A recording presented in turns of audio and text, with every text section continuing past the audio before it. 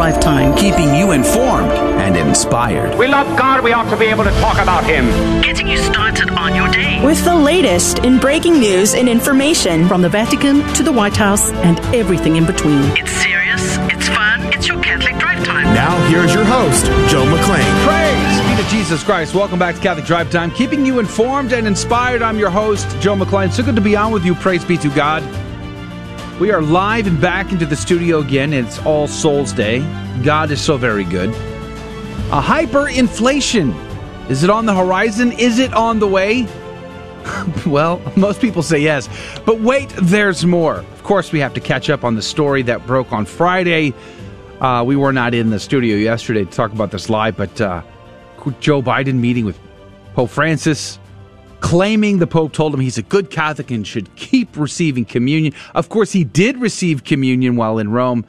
And then Father James Martin comes out and says, oh, the bishops, they're so not in lockstep with Pope Francis and his nuanced moral theology. Good grief, all they care about is abortion.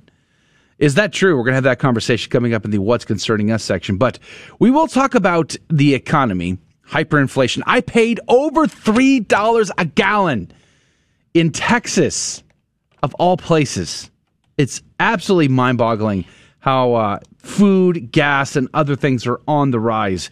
And we're going to have a conversation with Mike from Restoring the Faith. At least that's allegedly we're going to have a conversation. Because the last time we tried to have a conversation with Mike from Restoring the Faith, he didn't show. But I'm told he has given us permission to tease him in an extreme manner to make up for that. So hopefully that'll be the case. By the way, Virginia governor race is on the docket today. Polls open this morning, and Terry McAuliffe versus Glenn Youngkin is a big, huge litmus test for the Democratic Party across the United States. Will it be an indictment against the Biden administration? We'll have to find out. Fox News has him, Youngkin, winning 53 to McAuliffe 45. So most polls have Youngkin ahead. It ought to be interesting to see how it goes. Big issues for that particular race, education and COVID lockdowns. I think the citizens are pretty much fed up with the shenanigans going on in the public school system, so we'll have to wait to see how that goes. Speaking of shenanigans, Adrian Fonseca is here on the ones and twos. Good morning to you, Adrian. Good morning. Good morning. It's good to be here. Is it now? Amen. It is. Praise be to God. Praise be to God. And All Souls Day. It's a great day to be alive. Yay and amen. And it's a great day to offer sacrifice for the holy souls. I see where you're going with that. That little great day to be alive. Yeah. Good pun, isn't it? Very good. Very dropping well. them, just seeding with puns, you know? Just seeding with puns. Well, praise be to God. We're going to have a great show. By the way, over the weekend, I watched a film called The Monuments Men. Have you ever seen Never that? heard of it. You've never even heard of it? Nope. Really? Not even once. We'll have to talk about that today. I just heard of it about 15 seconds ago, though. By show of hands, how many of you have ever seen The Monuments Men? Let me know what you think. It's funny. My mom was telling me the other day, she was like, it's hilarious. I laugh out loud whenever you are talking because Joe will mention these things that are happening, and then me and Joe must be the same age because I get all his references. And I'm like, wow. So you're suggesting Mom, you're getting kind of old. We should consider your mom for the job. She can have it. There you go. She'd be better at it. Well, I don't know. We'll see. But praise be to God. It's sometimes difficult to be the oldest person in the room and the one who knows all the references.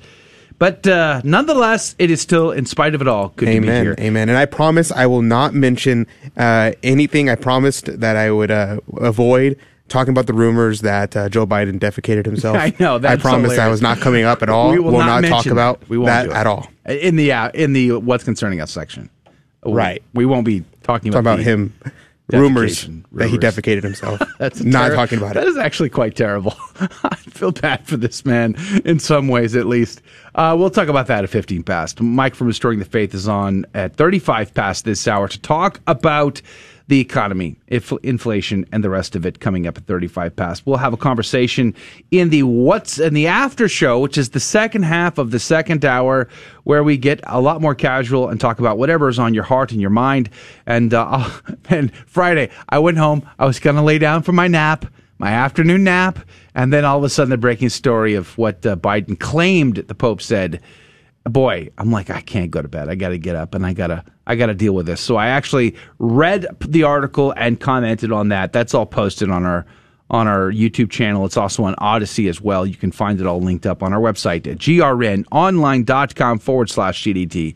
Lots to discuss today and jump into. Let's begin with prayer. In the name of the Father, the Son, and the Holy Ghost, amen.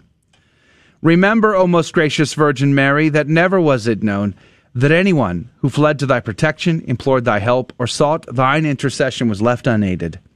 Inspired by this confidence, I fly unto thee, O Virgin of Virgins, my mother. To thee do I come, before thee I stand sinful and sorrowful. O Mother of the Word incarnate, despise not my petitions, but in thy mercy hear and answer me. Amen. In the name of the Father, Son, and the Holy Ghost.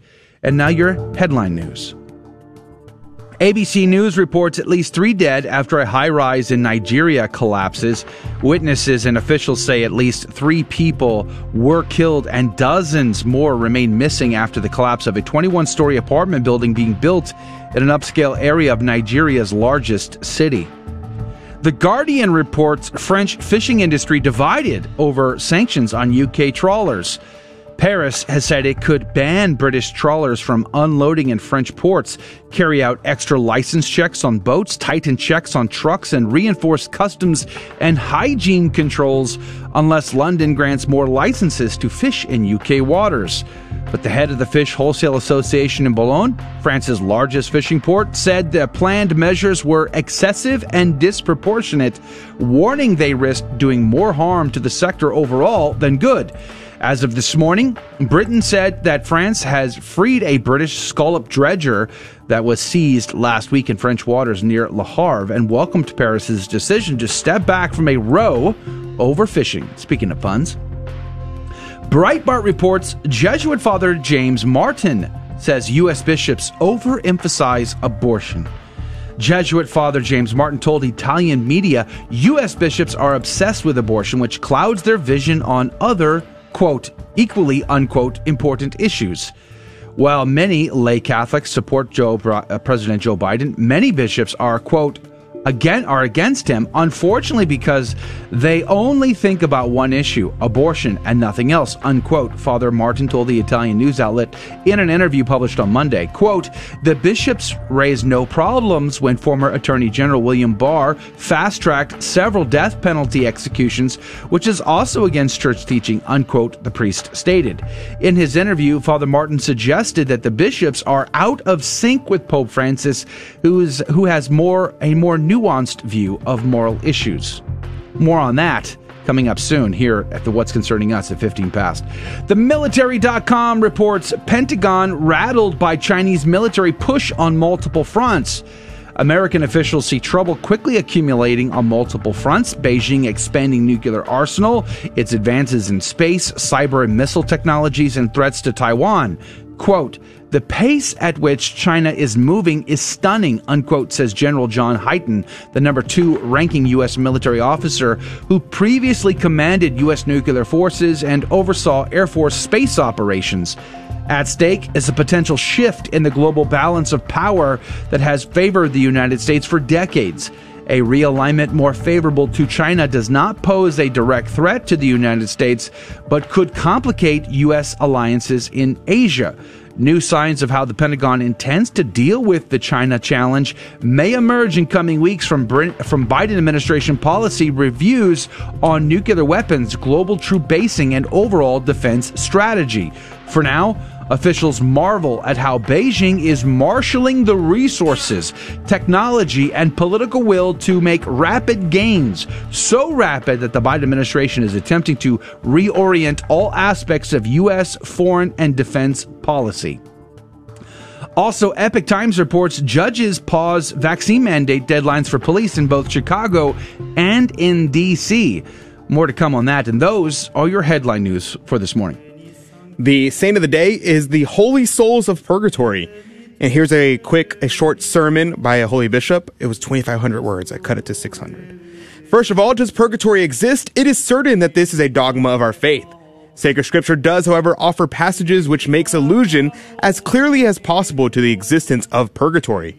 The account of the Maccabees, where Judas Maccabee sent a sum of 12,000 talents to Jerusalem, asking the priest to offer a sacrifice for the intention of the soldiers who had died in combat in order that they may be delivered from their affliction and enter heaven. Sacred Scripture adds, it is salutary thought to pray for our dead. St. Paul also makes allusion to the souls in purgatory when he says that certain souls enter heaven immediately and others quasi per ignum, that is, who enters heaven as well, but by fire, making allusion certainly to the purification necessary for these souls who would not be perfectly prepared to enter heaven. Why does purgatory exist? It exists because we must obviously enter into heaven in the most perfect purity. It is inconceivable that souls may enter the vision of God to participate in the light of God with any disposition which would be contrary to the light, contrary to the glory of God, and to the purity of God, and to the sanctity of God. It is inconceivable.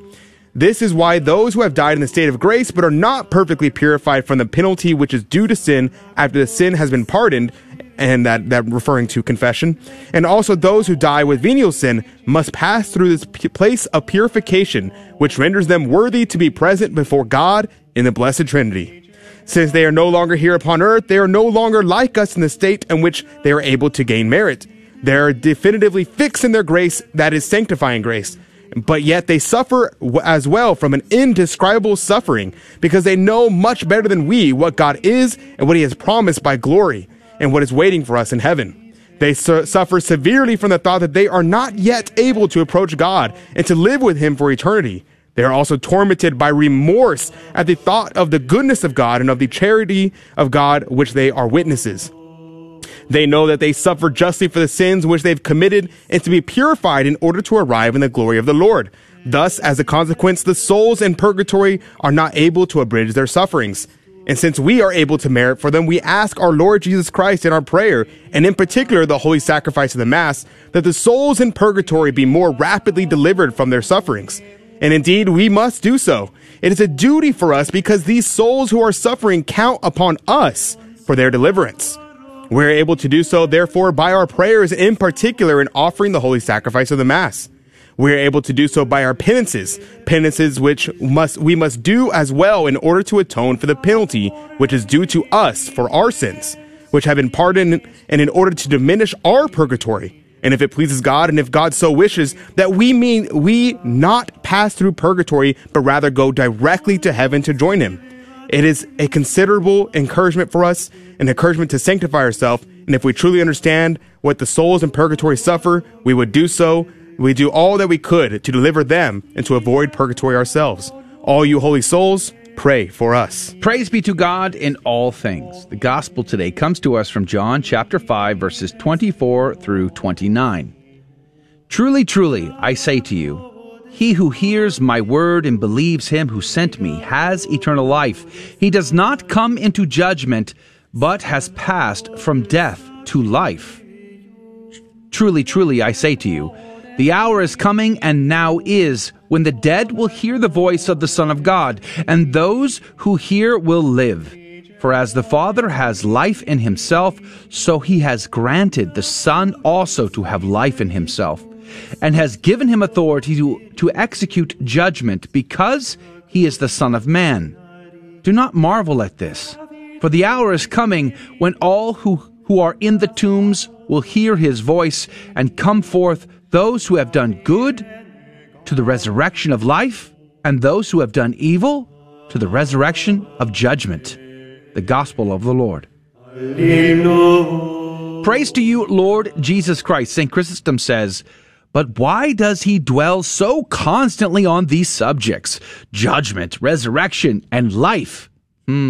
Father James Martin, are you paying attention to this? St. Chrysostom says, because these are the most powerful arguments for bringing men over to the faith, and the most likely ones to prevail with obstinate hearers. For one who is persuaded that he shall rise again and be called by the Son to account for his misdeeds, will, though he know nothing more than this, be anxious to propitiate his judge. Think about that. Judgment. How many times have we said this on this particular show? Judgment is coming. Let's live as though we understand that there's coming a day in which we must give an account for everything we've said and everything we've done. Let us take maximum use and benefit from the time of mercy now. and run to the sacraments and receive God's grace. We'll be right back. What's Concerning Us is coming up next. Don't go anywhere. Howdy, this is Adrian Fonseca, producer of the Catholic Drive Time Show. Heard Monday through Friday, 6 a.m. Central and 7 a.m. Eastern, right here on the Guadalupe Radio Network. And I'm proud to tell you that Real Estate for Life is an underwriter of Catholic Drive Time. Real Estate for Life connects home buyers and sellers to real estate agents while supporting pro-life organizations, offering their clients a faith-based experience. They are online at realestateforlife.org. That's realestateforlife.org. God love you. GloryandShine.com, a generous underwriter of Catholic Drive Time. GloryandShine.com is a Catholic family-owned company making a variety of personal care products ranging from lotions, soap bars, gift boxes, body mist, beard care, and more. At GloryandShine.com, they state their mission is to, quote, craft every product with deep intention while holding a vision of sharing the gospel. They are good for the body, mind, and soul, unquote. God love you, GloryandShine.com. Thank you again. The next National Men's March to End Abortion is Monday, November 15th in Baltimore. We will gather outside of a local abortion center and march to our rally point outside of the USCCB Fall Assembly. Men, it's time. We thought we were killing the babies, but we have in fact killed our conscience. We have in fact killed our rights. We have in fact killed our nation. Go to themensmarch.com for more information and commit to join us on November 15th in Baltimore.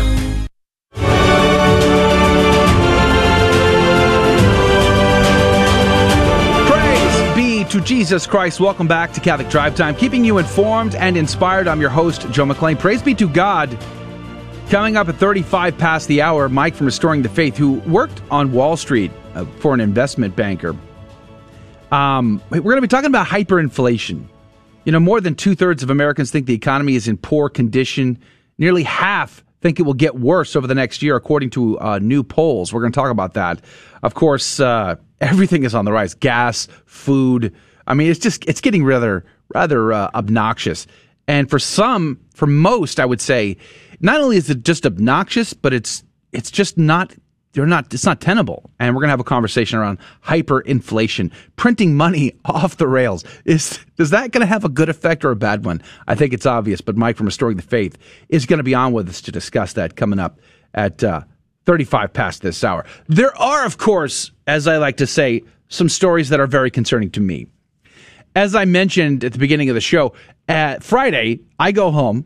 Typical, go home. I try to take an afternoon nap so I can sort of recover from getting up at 0:30. And then I see that there's a breaking story.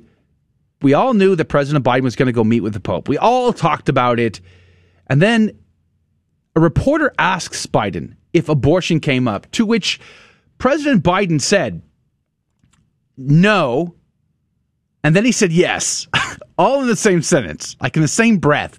No, it didn't. Yes, it came up when the Pope said, I'm a good Catholic and I should keep receiving communion. I mean, I'm paraphrasing a little bit, but not by much. And then we all freaked out.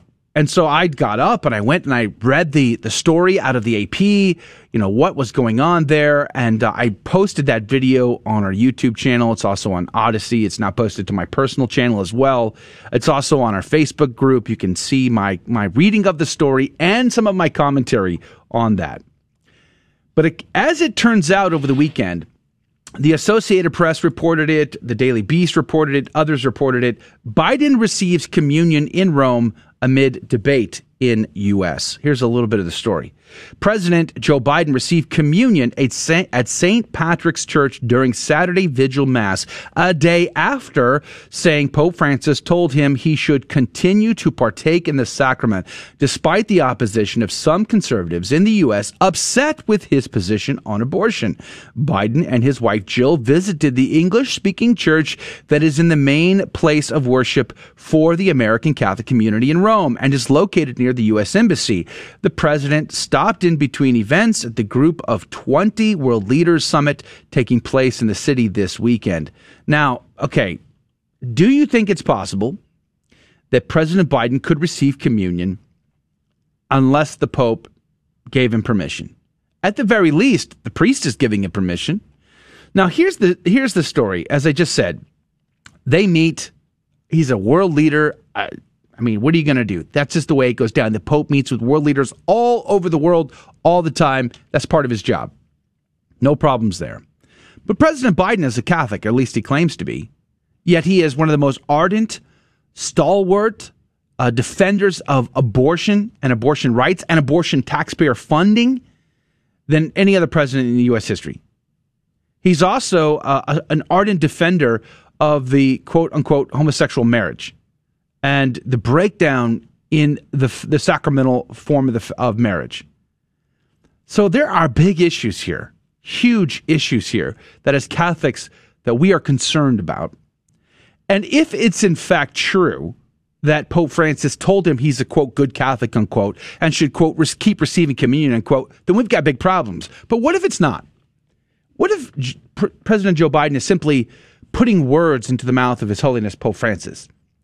Would that, in fact, change my opinion as to whether or not I believe, and so do many thousands of other Catholics believe, that His Holiness Pope Francis, the Vatican, has an obligation to clarify? No, I'm sorry, it wouldn't. If President Biden is not telling the truth, then he is lying about what His Holiness Pope Francis said. And from that principle alone, should the Vatican clarify this issue.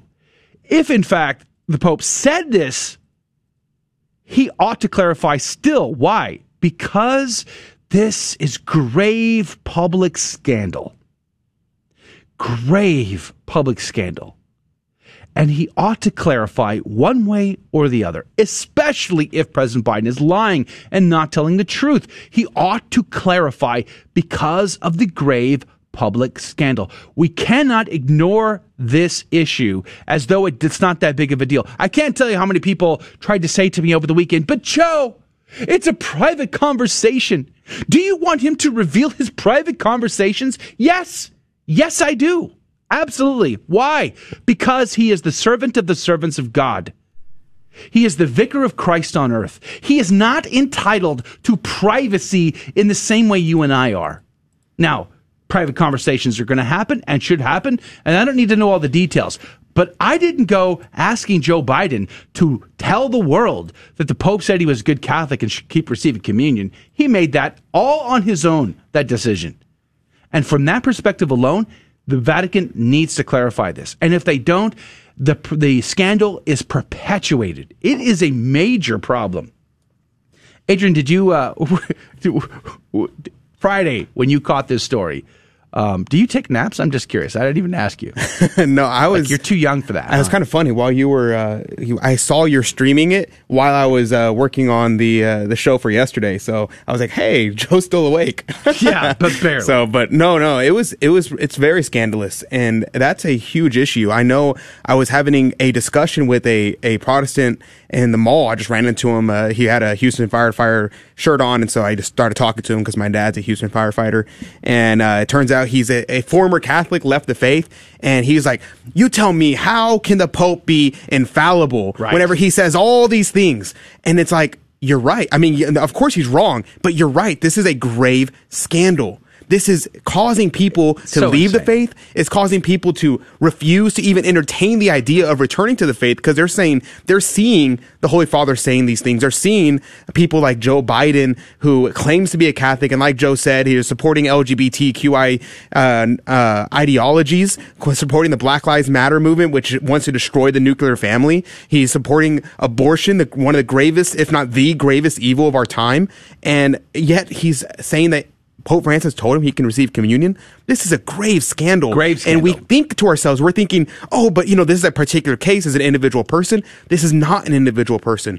This is causing people to lose their faith all across the world. This is not something that's localized. Now, if I committed a private sin in like my own personal life, now if I said it on the radio, this is a whole nother thing. Now, a priest should come out and condemn me publicly and ask me to and refuse me communion because this is a public sin. But if I commit a sin privately in my home or in somewhere where only the priest knows, well, then no, the priest cannot do that because it's not causing grave scandal. But Joe Biden and Pope Francis are two of the biggest Catholics in terms of notoriety, in terms of influence.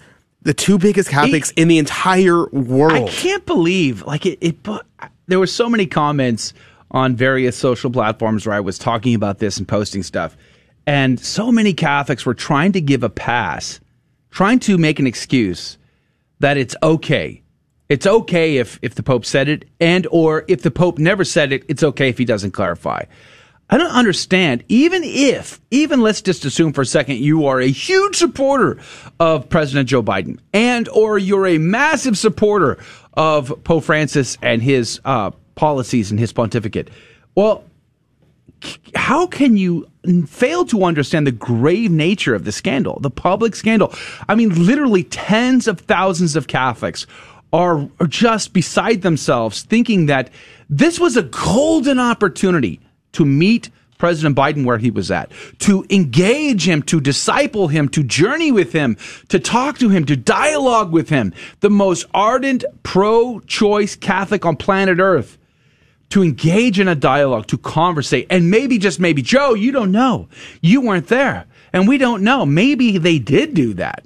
Wouldn't it be amazing? How cool would it be if today we were reporting that the Vatican clarified and said, nope, the Pope never said that. In fact, they did have a conversation about it, and the Pope encouraged Joe Biden to go to confession, to make a worthy confession, to receive communion worthily. Could you imagine how elated we would be at news of that grandeur and that nature? It would be the most amazing thing to read such a story to you. Yeah. But in fact, that is not the case. The Vatican declined to clarify whatsoever, and as I said a minute ago, the AP reported he did, in fact, receive Holy Communion.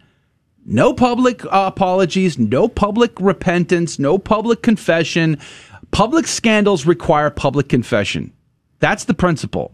And we aren't receiving it. That is very, very scandalous. And then, of course, there's this father, James Martin, who comes out and uses this golden opportunity to double down on U.S. bishops, because they're about to meet in just about a week and a half or so, 2 weeks, in Baltimore, which, by the way, I'm going to be there for the National Catholic Men's March to End Abortion. I'm giving a little talk there. I'm super pumped about it. Check out the Men's March online.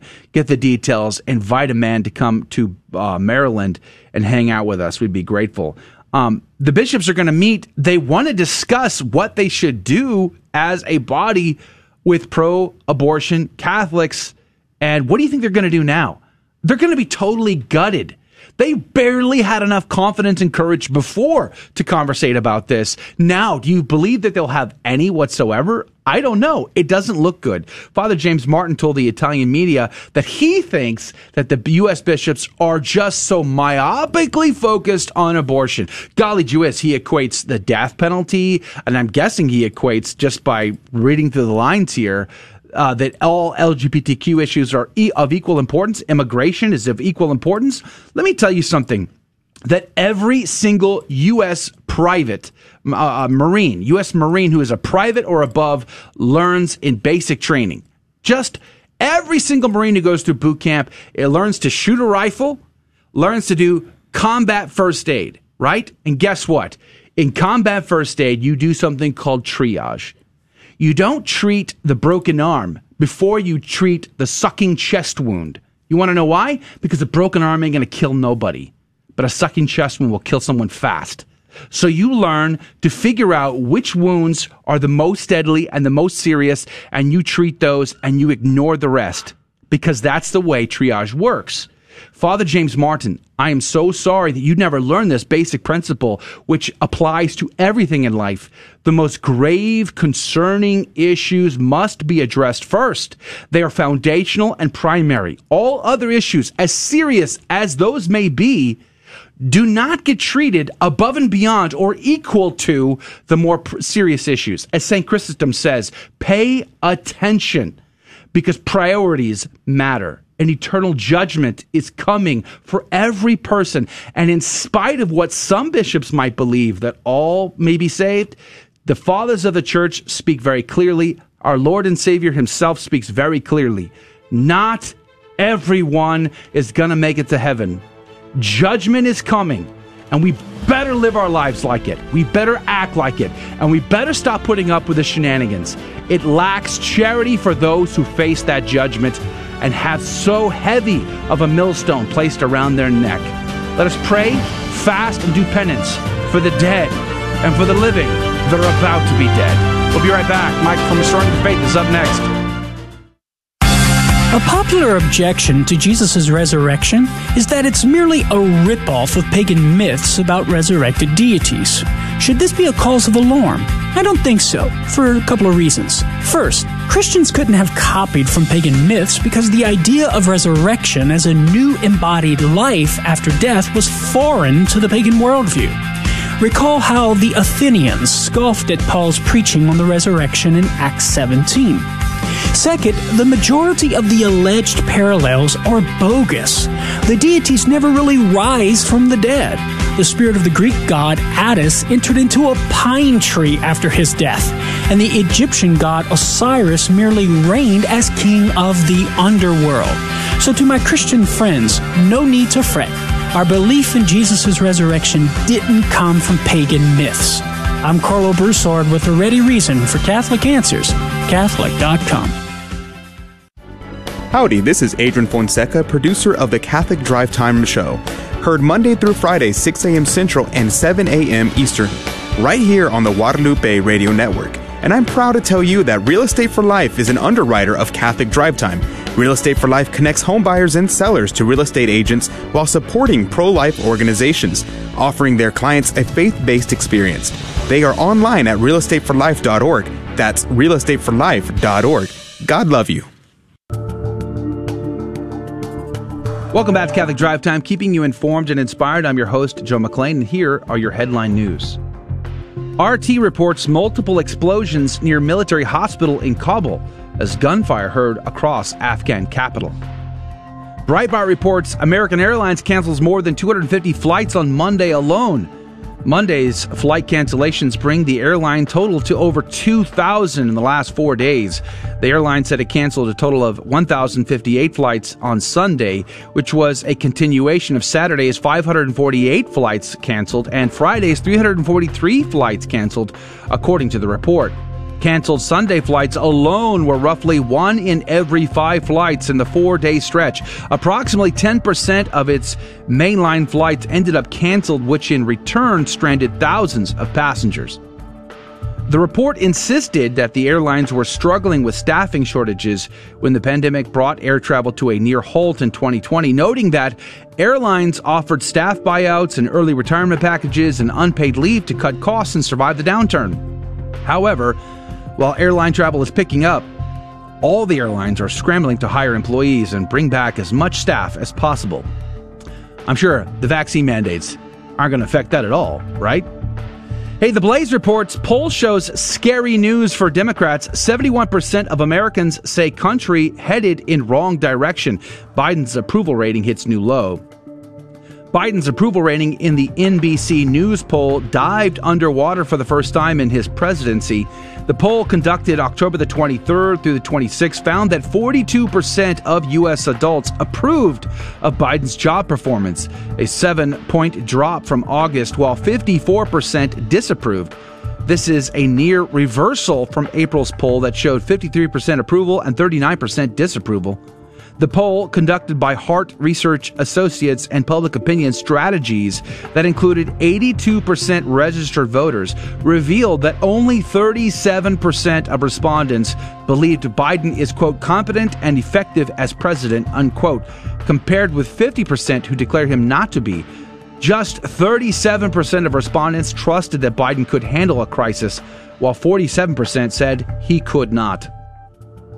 Epoch Times reports 9,000 New York City workers, including firefighters and officers, on unpaid leave over mandate. 9,000 people were placed on leave without pay today, including firefighters and police officers. According to Mitch Schwartz, a spokesperson for the de Blasio office, told media outlets on Monday that, quote, the rest are in various stages of having their accommodation requests reviewed. They can be at work, unquote.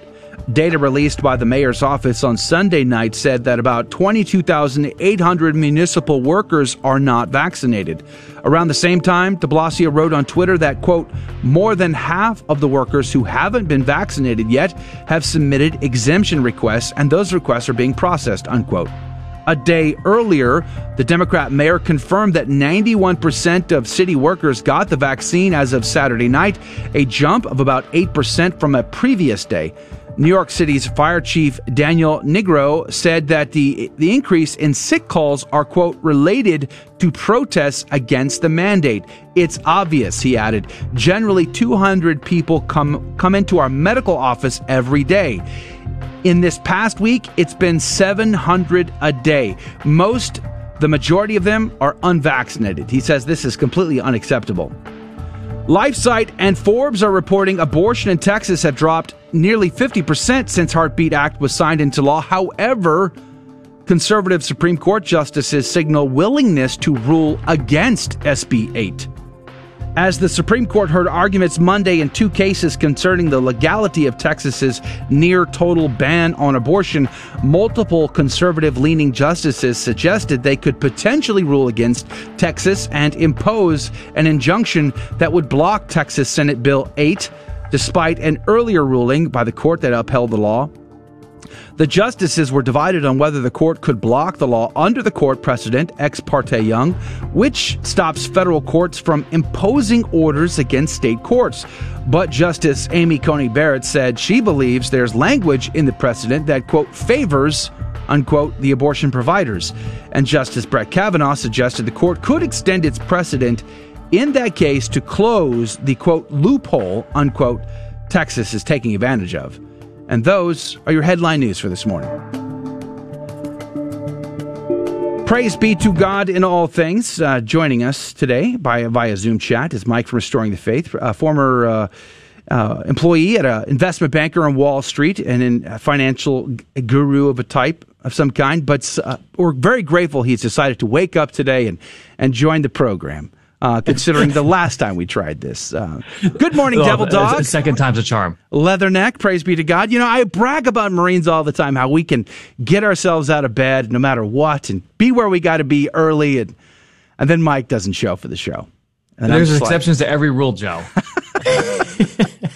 Well, praise be to God. I tease you. It's good to have you back on the program. Hyperinflation. It sounds good, but what does it really mean is the question. I was reading some articles just this morning about hyperinflation on the rise. Of course, we all know that the Fed tends to print cash and put it in your bank account, whether you want it or not. There's an issue there. We saw all the stimulus bills that got passed last year. But yesterday, I paid over $3 a gallon in the state of Texas, which blows my mind. We see the cost, the price index, the cost of food has increased 4.6% since last year. Everything is on the rise. I mean, literally housing, fuel, food, every aspect of life is starting to get very uncomfortable for so many people. What is going on, Mike? Inflation is certainly at a 30-year high, according to even the metrics that the government is willing to release.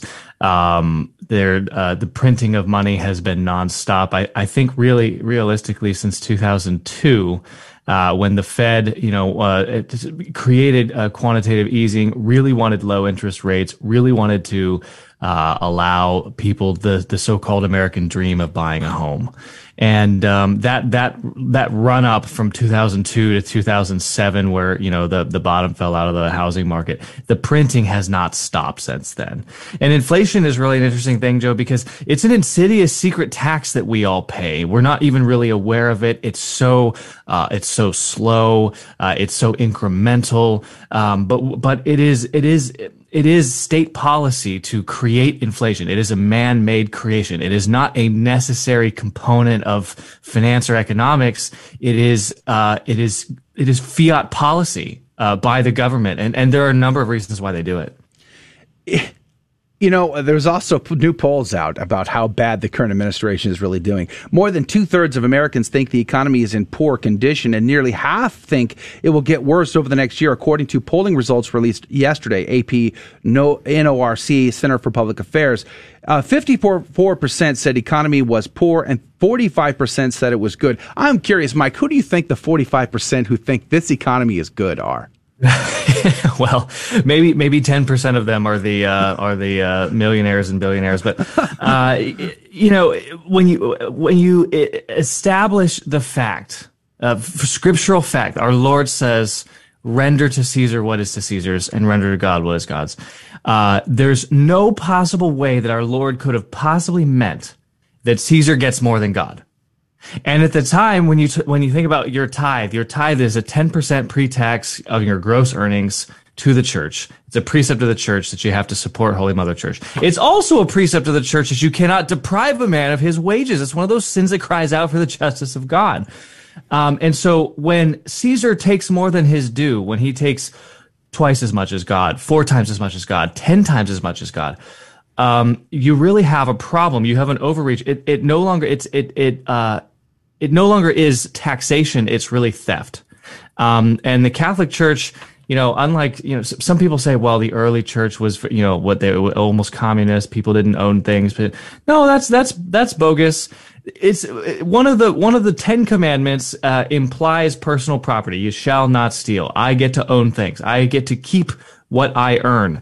And inflation is so intricately tied to taxation, because what inflation allows policymakers to do is it allows them to borrow debt and overspend and then inflate the debt away. So I'll give you a quick example. I know we're on radio and time matters.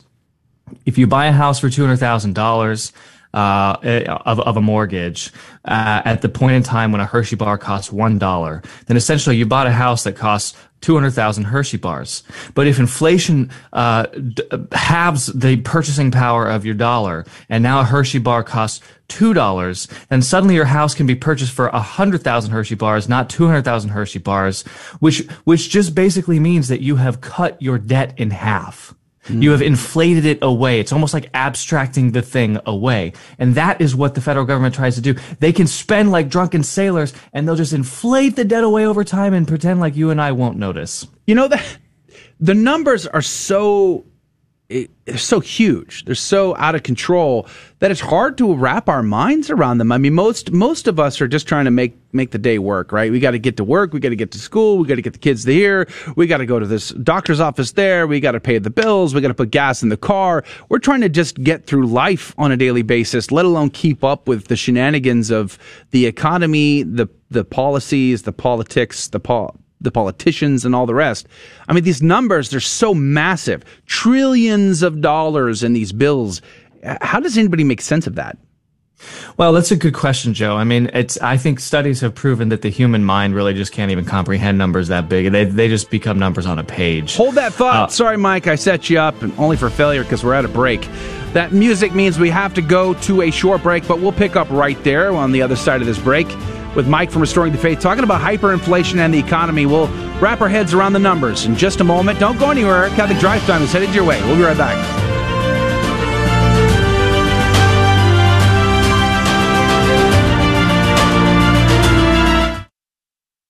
This is Dale Ahlquist with a Chesterton Minute. Have you ever heard someone say that we should stop opposing things like abortion and homosexual unions because there's simply nothing we can do about it? You can't prevent that stuff. It's inevitable. So just accept it. Well, G.K. Chesterton says the other word for inevitability is impenitence. We have let ourselves be dominated by the notion that there's no turning back. This idea is rooted in materialism and the denial of free will. Now, this modern refusal to undo what has been done is not only an intellectual fault, it is a moral fault also. It is not merely our mental inability to understand the mistake we have made, it's also our spiritual refusal to admit that we have made a mistake. Want more than a minute? Chesterton.org. Howdy, this is Adrian Fonseca, producer of the Catholic Drive Time Show. Heard Monday through Friday, 6 a.m. Central and 7 a.m. Eastern, right here on the Guadalupe Radio Network. And I'm proud to tell you that Real Estate for Life is an underwriter of Catholic Drive Time. Real Estate for Life connects home buyers and sellers to real estate agents while supporting pro-life organizations, offering their clients a faith-based experience. They are online at realestateforlife.org. That's realestateforlife.org. God love you. Praise be to Jesus Christ. Welcome back to Catholic Drive Time, keeping you informed and inspired. I'm your host, Joe McClain. So good to be on with you. Praise be to God. Mike from Restoring the Faith is our guest, former Wall Street investment banker, finance guy, guru, and we're talking about the hyperinflation, but wait, there's more. There's still our debt that China is not sure they're going to continue to buy. There's an issue there. Will that debt come due? Will we default? What happens then? Plus usury, plus everything else. Mike, welcome back to the program. Just before the break, I asked you about wrapping our head around the numbers. Can you pick up there? Yeah, I mean, the numbers are so big that people just can't comprehend them. They just become an abstract thing. You know, it just becomes a number on a page. We realistically, every child born in the United States, which there are fewer and fewer of them, of course, but every child is born under the burden, inheriting, we talk about inheriting the American dream and becoming a U.S. citizen and your birthright. Well, part of your birthright is about $200,000 in owed taxes just to get this economy back going. I mean, that's, talk about being saddled by debt. It's really a generational theft. It's a theft that has been enacted by the current generation that is stealing from future generations by our overspending, by our endless government programs and policies designed to make ourselves feel comfortable today at the expense of our children's futures. You know, one of the things that just bugs me to no end about all of these heavy pork-infested bills that they want to pass, their stimulus or the budget or whatever, is they spend so much of our hard-earned money on stupid stuff. They waste it away. It's not even going to the bottom line to keep the doors open, the lights on, and government functioning. It goes to this, crazy wackadoodle program and that crazy wackadoodle communist program. I mean, it just seems like we give so much away. Do they really not have a conscience, I guess, is my question? Or who's behind these bills? Are there economists that write these things? Who writes this stuff? Oh, certainly not. Certainly not. I mean, essentially what happens is, each member of the committees that put these things together wants to be able to go home to his or her home district and say, I brought home the bacon. Boy, howdy. I'm going to study this obscure lizard here in our district and make sure that this lizard, survives. And that's why you sent me to Congress. It's 435 elected people who are each trying to get an outsized share of the goodies so that they can continue to purchase votes and buy their way back into power. It's really a perverse system, and there's no way to change it, really. I mean in terms of what people's incentives are on Capitol Hill. That kind of makes me think collegiality. The problem with it, one problem with it rather, is the fact that you become anonymous. There's so many people. It's kind of like the USCCB. When the USCCB, United States Conference of Catholic Bishops, gets together and they declare something, well, then no individual bishop needs to take credit for it. There's no one to blame, no one to say to hold accountable.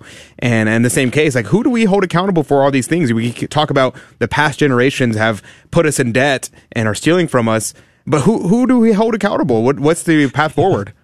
Yeah, remember when Pelosi said you have to pass Obamacare to know what's in it? Right. Yes. I mean, imagine the USCCB saying, "Oh, well, we have to pass this resolution to know what's in it," or something like that. I mean, that would be awful. Yeah, similarly related. This morning I was driving in and I heard a piece of audio from one of the voting committee members at the FDA who said we have to start vaccinating kids to test its safety. I mean, just let that sink in for a second. The reverse and insane thinking of these people. He said the quiet part out loud. He wasn't supposed to say that part. I know. Right? Yeah. Oh, look, it's not safe. Well, now we know. Let's talk about debt. China buys most of our debt, which you would think is probably not a great relationship to have the country who is launching hypersonic nuclear capable missiles in our atmosphere to also own our debt. What happens if we default and they stop buying? This is more than just a thought experiment, Joe. I mean, this is something that could realistically happen. It's publicly available information that in 2009, at the height of our financial crisis, that China and Russia, the two largest owners of our debt, got together, and one of the two, and I forget which one, it was either China or Russia, was in favor of dumping the U.S. debt, of saying this is our moment, this is our opportunity to totally bankrupt and ruin the United States. It's money as a weapons system. It is economic war. And I think it was China at the time who said, no, now is not the time. Wait until the next cycle. So I think that this is a very timely question because, business cycles, they say, are normal. Business cycles are, booms and busts in housing markets, in Wall Street, in prices of things.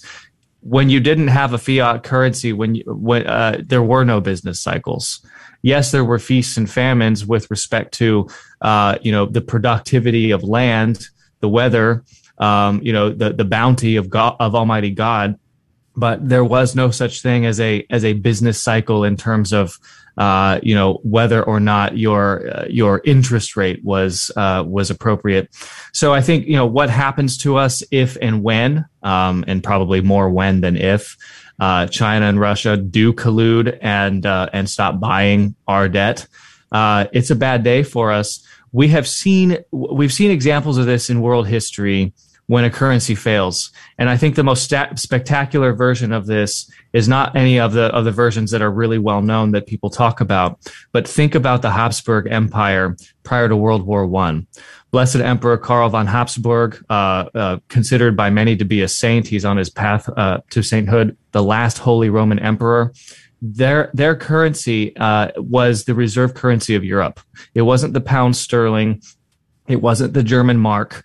It was the currency of the Austro-Hungarian Empire. That was in 1917. 1 year later, that currency disappeared off the face of the earth. The disaggregation and the destruction of the Holy Roman Empire, the abdication of or the exile of the crown, and all of that happened within 1 year. I mean, that is 100 years ago. That is lightning speed. That could happen to us. We are the reserve currency of the world. The petrodollars, they transact in, but they could decide in the Middle East to not transact in U.S. dollars anymore. They could stop holding our currency, and that really is what allows us to do what we do. Is the fact that everyone else accepts our currency. That's the danger of a fiat currency, is that it always fails throughout all time, in all places, in all history. Eventually it fails, and ours will too. And this is why I think it's so important that Catholics can prepare themselves, financially for that. So what does that look like exactly, preparing ourselves for that? And I really... I'm kind of a dumb guy right here. I don't really know much about, especially when it comes to economics. It doesn't make any sense to me whatsoever. What is it? What do you mean by it's guaranteed to fail, fiat currency? What is fiat currency, and what is the path forward? Well, we used to have a gold-based currency. We used to have a coin-based currency. Insofar as, you could take your currency to a bank and exchange it for a set amount of silver or gold. And so we knew that there was gold and silver, a hard asset that undergirded our currency. That's no longer the case. We were taken off the gold standard in the 1960s. Since then, it's been absolute chaos. Since then, we've seen inflation. And now, that the fact that we are unmoored from a real tangible asset, the fact that we are just floating out there and a fiat means, that the government just speaks it into being. It's really an inversion of Our Lady's fiat. That allows them to print money on demand. They can create it on demand. And banks do this too. Banks create currency. It's called fractional reserve lending. They only have to keep, let's say, 8% on deposit, and then everything else they can lend. So if you put $1 into a bank, they're going to now lend out $10, which means effectively they've created $9 that never existed before. So it's all has an inflationary effect on how we live. Your question, Adrian, of what do we do about it? I think the first step is that we really start thinking about our holding real assets and trying to divest ourselves from the U.S. dollar in general. Now, everything that we do, everything that we buy, stocks and bonds and gold and land and real estate, it's all denominated in the U.S. dollar. We all think about it in terms of the U.S. dollar. But what we should be thinking about in terms of how the productivity of the underlying asset itself. Should I buy Bitcoin or not? Well, the question is it a productive asset? Will it survive a hyperinflationary environment? Will it survive, an unexpected attack on our infrastructure? If I don't have 5G, can I access my Bitcoin? So these are the questions that we need to be asking ourselves: are the preservation of capital, the survivability, and then finally, and I think Joe, you alluded to this, the moral component of finance. And this is something that we never really think about. The usurer used to be buried apart from the Catholic. The usurer was buried with the suicides in his own graveyard that nobody visited. That was how severe usury was considered by the Catholic Church. For like 1,200 years, it started to change because of the commerce in Florence, and ultimately by the 1800s, usury was totally accepted. But is it moral? Is it licit? Am I investing in companies that commit abortions, for example? Am I expecting an unreasonable return? The Holy Father says that we don't want you reproducing like rabbits. Well, we expect our investments to reproduce like rabbits. We expect our money to make money. Yeah. We are almost out of time. Mike from Restoring the Faith has been our guest. With a lot of trouble here on the horizon and not a lot of clear answers. You got about 60 seconds. What's your best advice? Best advice is, first of all, buy the book Creature from Jekyll Island if you're interested in the history of money and what is money. And more importantly than that, I think everyone should look into the Catholic land movement from about 100 years ago. This is when Catholics said, we don't want this modern economy anymore. It's not working for us. We want a truly Catholic economy where the man can work, where the mother can stay home and raise the children. I think by returning to the land, by looking into productive assets, I think that we can protect ourselves from this modern labyrinth, which is a house of cards poised to fail. All right. Praise be to God. Mike from Restoring the Faith, thank you for your time today. Check him out on YouTube, Restoring the Faith. Praise be to Jesus. Have a great day, Mike. God love you. That is going to do it for hour number 1 of Catholic Drive Time. If you can join us in the second hour, we would love to have you. Brand new prize sponsor is on the hook for our game show. You could win. Plus, we have an after show where we get to conversate with you about whatever you want to talk about. All that coming up. Check us out online, grnonline.com/CDT. God love you. God bless you. See you back here tomorrow, 6 a.m. Central, 7 Eastern. Thank you for joining us on Your Catholic Drive Time, where it is our pleasure to keep you informed and inspired. Join us Monday through Friday at the same time, right here on your favorite Catholic radio station. Don't forget to connect with us. Just go to facebook.com/Catholic Drive Time. Again, that's facebook.com/Catholic Drive Time. Be sure to share more than just us today. Share Jesus with everyone you meet. Bye now, and God love you. I have some friends who are Catholic who say that you don't have to believe everything that the church teaches, whether it's in the catechism or not. Is that true? No, it's not true. If you want to call yourself Catholic, but you want to pick and choose for yourself which of the church's teachings to accept and which to reject, you give everyone else who calls himself Catholic the right to do the same thing.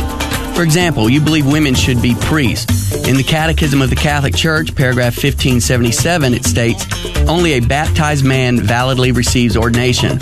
For this reason, the ordination of women is not possible." You don't believe that? Well, that's fine. I just made this a catechism of your Catholic Church, but not mine. But remember, if you can throw doctrines out, so can everyone else who calls himself Catholic. That gives Joe Parishioner over at St. Doubting Thomas Catholic Church the right to throw out the church's social justice teachings. He doesn't feel like feeding the hungry, caring for the poor, and all that other bleeding heart stuff. Paragraphs 2401 to 2463. I just made this a catechism of his Catholic Church, but not mine. You believe contraception is okay. Paragraph 2370 says contraception is intrinsically evil. Joe Parishioner doesn't like what the church teaches on the death penalty. Paragraphs 2364 to 65. You don't like what it teaches on these pages 505 to 508. He doesn't like what it teaches on these other pages here, pages 610 to 615. Can you see what's happening? I heard it said once that there is a shortage of vocations to the priesthood in the United States, but no shortage of vocations to the papacy. If we don't believe in all of it, if we each appoint ourselves pope and throw out a doctrine here or a doctrine there, then our faith is no longer Catholic. A beacon of truth in a troubled world. This is the Guadalupe Radio Network, radio for your soul.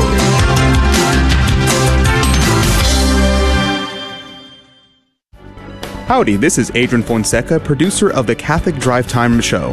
Heard Monday through Friday, 6 a.m. Central and 7 a.m. Eastern, right here on the Guadalupe Radio Network. And I'm proud to tell you that Real Estate for Life is an underwriter of Catholic Drive Time. Real Estate for Life connects home buyers and sellers to real estate agents while supporting pro-life organizations, offering their clients a faith-based experience. They are online at realestateforlife.org. That's realestateforlife.org. God love you. Welcome to your Catholic Drive Time, keeping you informed and inspired. We love God, we ought to be able to talk about Him.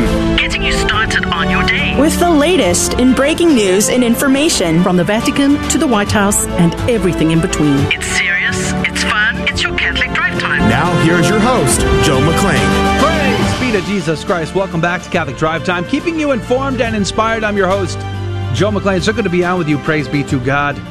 Good morning.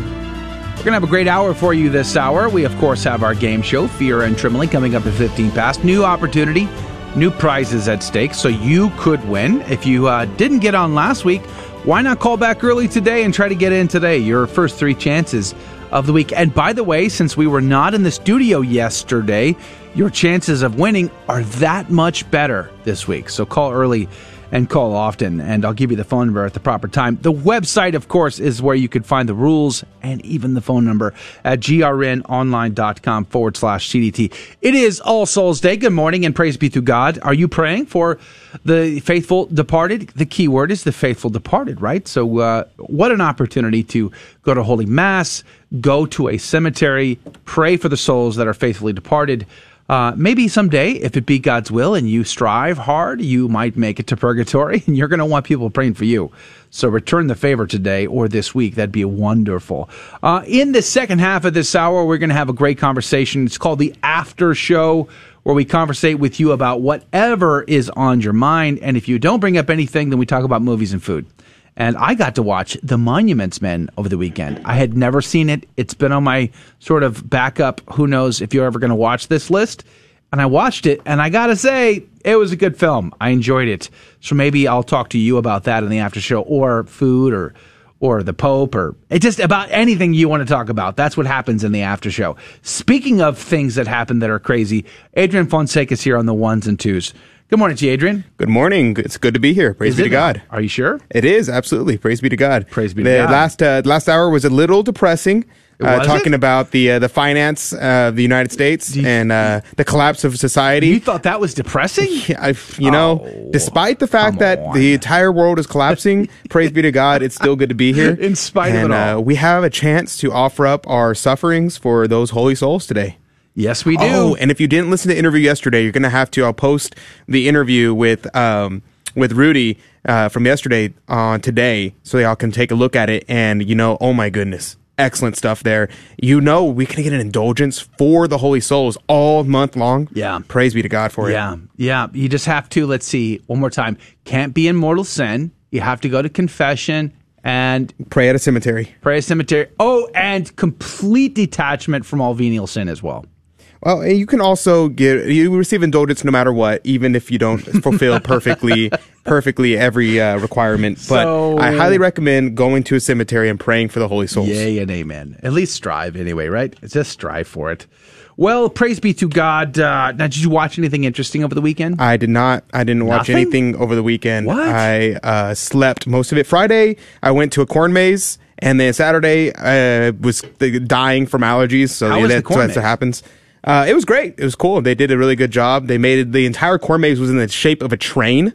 So it was like a lot of super cool. Yeah, it was really cool, but it was also really hard to get through. We raced and we got through it in 7 minutes, so it was fun. And then I can't remember what I did Saturday. I feel like I did something on Saturday, but I don't. That was not Halloween. Our that was parish Sunday. had their fall festival on Saturday. Oh, that's and right. And the weather that's was right. amazing. Praise be to God. Blue skies. And Sunday we had our fall festival, so I was there at the fall festival on Sunday. Praise be to God. That was a lot of fun. I did the announcing for AMC for the All Saints Parade, so that was really cute. All the kids in there. A lot of St. Michael's, a lot of St. Philomena's. So that was really cool. That was awesome. And then we had a cornhole tournament, and I played against Father, and Father kicked my butt. So there you go. There you go. It was 22-20. I think I'm the reigning cornhole champion of the planet. Yeah? Maybe not, but of like everybody. Well, I used to run these Family Fun Day events for the local Catholic radio station here in Houston, the GRN station, and we always had cornhole tournaments. And I wasn't bad. I wasn't bad. I was pretty good. So maybe we'll have to bring that back. Maybe we should do a cornhole tournament here on the CDT show somehow, some way. Ah, that'd be great. We'll think about that. Hey, before we jump in, let me just remind you that the National Men's March to End Abortion is coming up in Baltimore, and I would encourage every man to go. I'm going. I would love to see some men there. Praise be to God.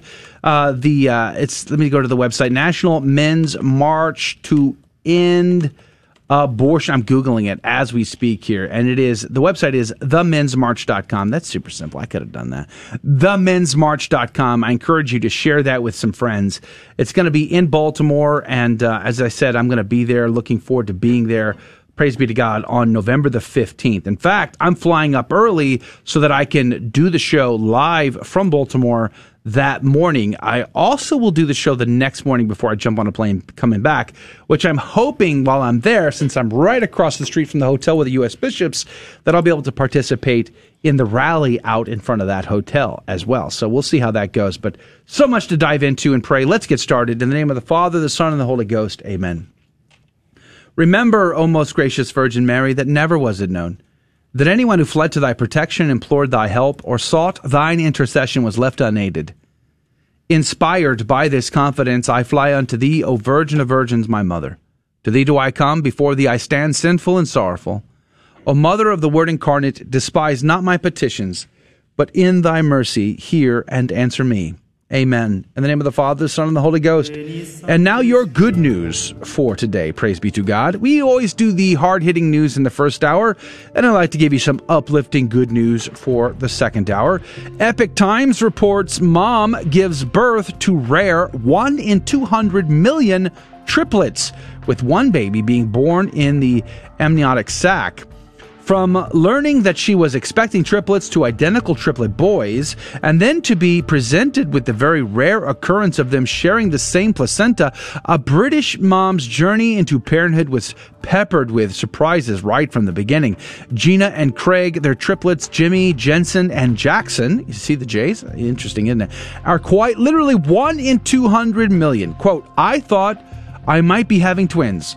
Although there are triplets in my family generations back, I didn't consider it would happen to me, unquote, 34-year-old Gina told the Epic Times. She goes on to say, quote, I was so shocked. We both couldn't believe it when the three heads suddenly appeared on the scan, unquote. I bet that was pretty fascinating. Having had 6 kids myself, I understand. Sharing a placenta, the article goes on to say, however, meant that the babies were fighting for the same nutrients, and Gina's pregnancy was thus considered high risk. Quote, my journey was a complete roller coaster. I went from having lots of early pregnancy symptoms such as migraines, insomnia, and extreme exhaustion to very quickly becoming very big. It got to the point where I found it very difficult to walk, unquote. Yet, imagining life with 2 baby girls and a boy, as predicted at her 16-week scan, brought comfort to Gina as pregnancy became hard to bear. However, she was saddened when her 24-week scan had a mix-up. The couple was having 3 boys instead. Quote, I was so upset, unquote, Gina admitted. I had bonded with the 2 girls I thought I was having. I had envisioned them. I had named them. And then I was told they were gone. I had to mourn the loss. But now, of course, I love having identical boys and wouldn't have it any other way, she said. When Gina went into early labor 2 months ahead of her due date, Jimmy, Jensen, and Jackson were delivered by cesarean section at Liverpool Women's Hospital on April the 26th at 31 weeks and 3 days. Jackson was born while still inside the amniotic sac, another incredible rarity. Only around 1 in 80,000 babies are born this way. Praise be to God. It is great news to see these 3 boys come into the world and to see this family enjoying them at this point. And let's pray for their health as they were born very early. And that is your good news for today. The saint of the day is the Holy Souls in Purgatory. And here's a quick excerpt of a sermon from a holy bishop. First of all, does purgatory exist? It is certain that this is a dogma of our faith. Sacred Scripture does, however, offer passages which make allusion as clearly as possible to the existence of purgatory. The account of the Maccabees, where Judas Maccabee sent a sum of 12,000 talents to Jerusalem, asking for a priest to offer a sacrifice for the intention of the soldiers who had died in combat, in order that they may be delivered from their affliction and enter heaven. Sacred Scripture adds it is salutary thought to pray for our dead. St. Paul also makes allusion to the souls in purgatory when he says that certain souls enter heaven immediately and others quasi per ignum, that is, who enter heaven as well, but by fire. Making allusion certainly to the purification necessary for these souls who would not be perfectly prepared to enter heaven. Why does purgatory exist? It exists because we must obviously enter heaven in the most perfect purity. It is inconceivable that souls may enter the vision of God to participate in the light of God with any disposition that would be contrary to this light. It is inconceivable. This is why those who have died in the state of grace but are not perfectly purified from the penalty which is due to sin after the sin has been pardoned, that means after you've gone to confession, and also those who die with venial sin, must pass through the place of purification, which renders them worthy to be present before God in the Blessed Trinity. Since they are no longer here upon earth, they are no longer like us in the state in which one is able to gain merit. They are definitively fixed in their grace, in sanctifying grace, that is. But they suffer as well from an indescribable suffering, because they know much better than we what God is and what is waiting for us in heaven. They are also tormented by remorse at the thought of the goodness of God and of the charity of God, of which they are witnesses. They know that they suffer justly for the sins which they have committed, and to be purified in order to arrive in the glory of the Lord. Thus, as a consequence, the souls in purgatory are not able to abridge their sufferings. Since we are able to merit for them, we may ask our Lord Jesus Christ that the souls in purgatory be more rapidly delivered from their sufferings. And indeed, we must do so.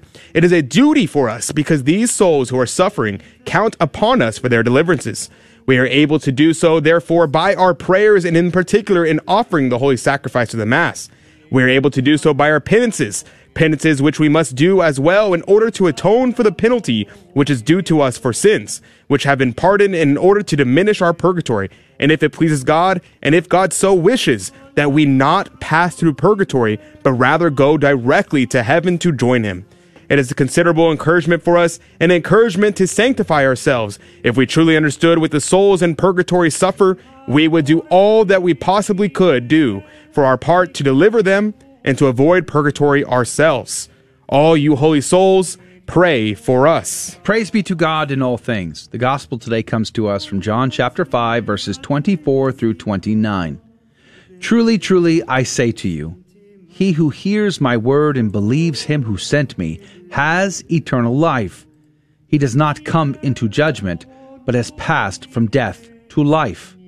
Truly, truly, I say to you, the hour is coming, and now is, when the dead will hear the voice of the Son of God, and those who hear will live.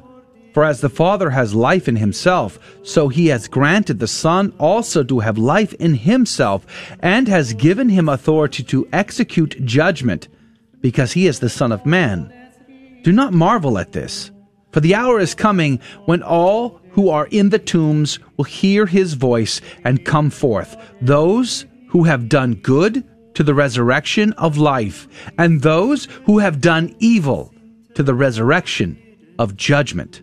The Gospel of the Lord.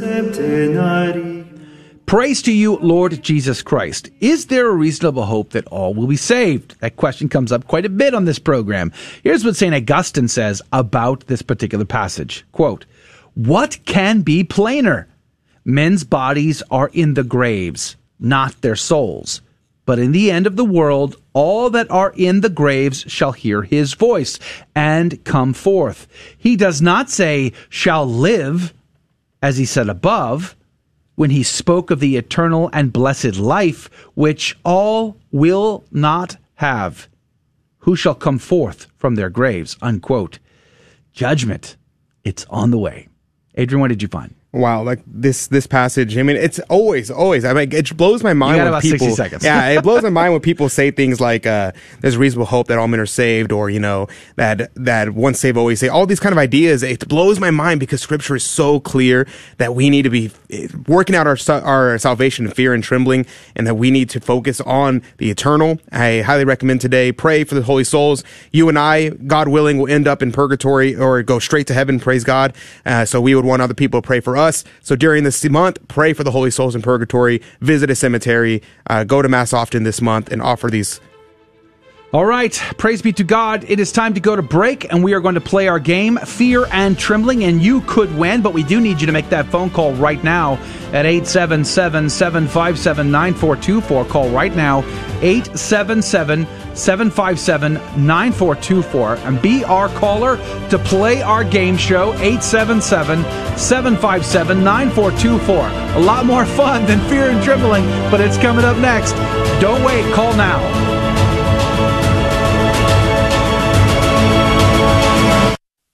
We all know children have a natural innocence and a sense of wonder. Yet our world is full of distractions that can pull families in the wrong direction. But with the help of God and a church family, your children can grow in the security of faith, hope, and love. Weekly Mass provides that critical faith foundation needed in life. So if your family hasn't been to Mass in a while, we'd like to invite you home. Discover more at CatholicsComeHome.org. Protestants like to use James 2:10-11 against the Catholic doctrine of mortal and venial sin, because James says, whoever keeps the whole law but fails in one point has become guilty of all of it. But James can't be denying the doctrine of mortal and venial sin, because in 1:15 he affirms it, saying that sin in its beginning stages doesn't bring death, venial sin, whereas it does in its more mature stages, mortal sin. The point James is making in James 2:10-11 is that we must keep all the commandments in order to avoid incurring the guilt of transgressing the law. We can't say to the Lord on Judgment Day, "Lord, I only broke one commandment but kept the other 9." So James 2:10-11 is simply a misfire in trying to take down the Catholic belief of mortal and venial sin. I'm Carlo Broussard with the ready reason for Catholic Answers, Catholic.com. For 2,000 years, we've helped the poor and comforted the sick. We've educated generations of children, developed the scientific method and college system. We support marriage and human life. Guided by the Holy Spirit, we compiled the Bible. We are the Catholic Church, with over 1 billion in our family, sharing in the fullness of Christian faith in the church started by Jesus. If you've been away, visit CatholicsComeHome.org today. Welcome home. Welcome to another round of Fear and Trembling, the Catholic trivia game show that helps you work out your salvation by the seat of your pants. It's a 50-50 chance and prizes are involved. Avoid the weeping and gnashing of teeth. Call now to take your shot. 877-757-9424. And now, your host, Joe McClain. Praise be to Jesus Christ. Welcome back to Catholic Drive Time and Fear and Trembling, the Catholic Trivia Game Show, where we have a secret and hidden agenda. So please do me a favor and do not share with anybody what I'm about to tell you. Keep this just between us. But there are a few things I like to do during the game show segment. Number one, we like to teach the faith. So we look for teachable moments in the questions, and you might learn something you did not know before. And praise be to God, that's always fun, is it not? And then we like to have fun. We like to laugh with our callers and our contestants, and they tend to be a really great time. They tend to be very good sports, and they laugh right along with us, and praise be to Jesus. And we also give out prizes, which means it's kind of a winner for everybody involved. But if you're just joining us and you're new here, here's the kicker. I have 3 Catholic trivia questions. But the caller does not need to know the answers to these questions in order to win our game. They could not know a single one and still win. Isn't that cool? And the reason why is because I won't ask them the questions. Instead, I asked Janice and I asked Adrian, and one of them will be right and the other will be wrong. And the caller will have 15 seconds on the clock to make a decision. Whom do they trust more, Janice or Adrian? And then every right answer goes into the coffee cup of divine providence to win this week's prize. Praise be to God. Good morning to you, Janice. What might they win? Good morning. Yes. So this week we have a great sponsor, His Sunday Girl by Stephanie Aquila. She has a small Catholic business that is dedicated to celebrating Catholic festivity by creating goods that offer help for Catholics who want to pursue living a life of liturgical living. So she's giving away an Advent printable bundle valued at $26. It includes a Catholic kitchen workbook, liturgical season meal planner with a grocery list, Season of Light liturgical living companion, and an Advent wreath companion, prayer companion. So definitely a great gift for a mom or a wife or any person that takes care of the home, the grocery lists, the meal planning. Definitely a great gift to have if you want to bring order into that part of your life. And it's it's an Advent printable bundle created by Stephanie Aquila. She runs a small Catholic business called His Sunday Girl to promote liturgical living. All right. Praise be to God. Thank you very much to our generous prize sponsor this week. Let's go to the phones. Martha, good morning to you. Thanks for being a part of our show. Good morning. Praise be to God, Martha. Where are you calling from? We're calling from Dallas.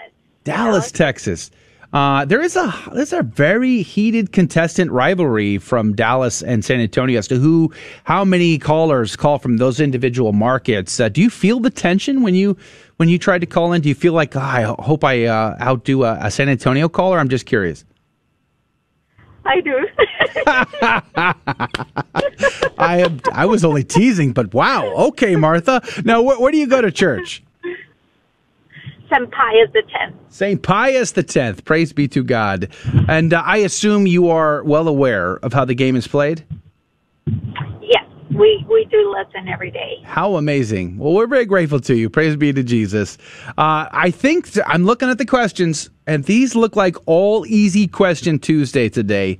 So it ought to be, you ought to get into the cup pretty easily today, but let's just see how this goes. We will go to Janice, as is our custom. Janice, are you ready? Yes, I'm ready. Are you sure? Yep. Are you sure? Yes. Janice, can you tell me, who are the holy souls? So traditionally speaking, the holy souls in the Catholic Church are known as the souls in purgatory. Okay. Mm-hmm. So that's just traditionally speaking. So maybe, yes, maybe there's a more modern, I don't know. Let's just find out. Speaking of which, Adrian, can you tell me, who are the holy souls? The holy souls? Well, I mean, I'd imagine the holy souls are those souls that are in heaven, right? So the souls in heaven. The souls in heaven. Martha, they turned this into a tricky one. I didn't see this coming, but Adrian seems to think the holy souls are the souls in heaven, whereas Janice seems to think they are the souls in purgatory. 15 seconds on the clock. Who is right? Who is wrong? Martha, what say you? Denise. Very confident in your response. Wow. Nailed it. That was actually pretty tricky. Traditionally speaking, you've nailed it, Martha. You've nailed it. She's probably been listening to the show today. So tradition or modern, it's still the holy souls in purgatory. Right. The souls in purgatory are referred to as the holy souls. Yeah. Yes. Just referring to the history of the tradition of the church. I thought you were going to say Adrian's a modernist. Gotcha. Oh.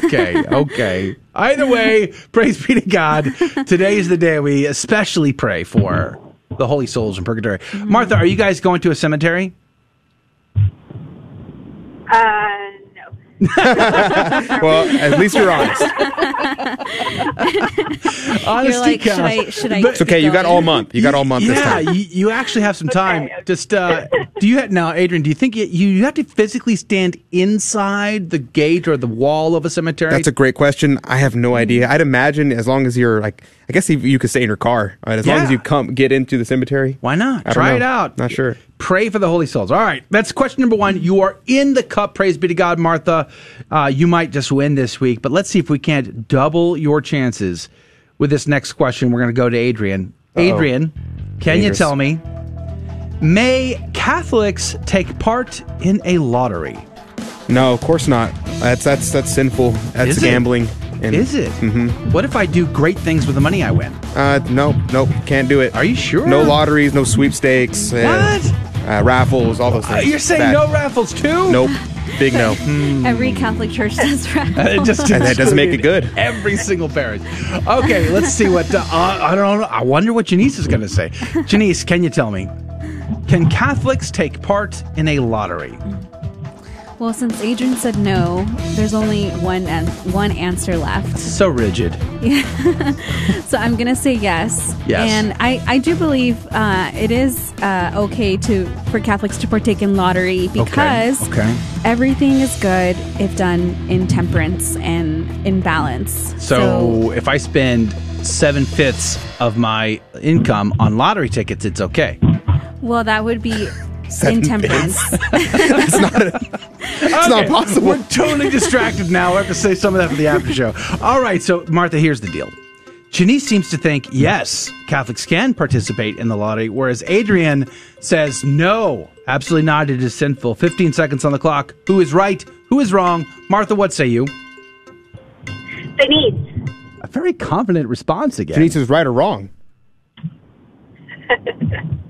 She's right. Survey says. There you go. She got it. Adrian trying to catch her on a technicality. I want you to remember that. Martha, well done. You did good. Praise be to God. When I was a child, I used to wear a shirt that said, always right, never wrong. Really? When I was a child, I got kicked out of a casino for gambling.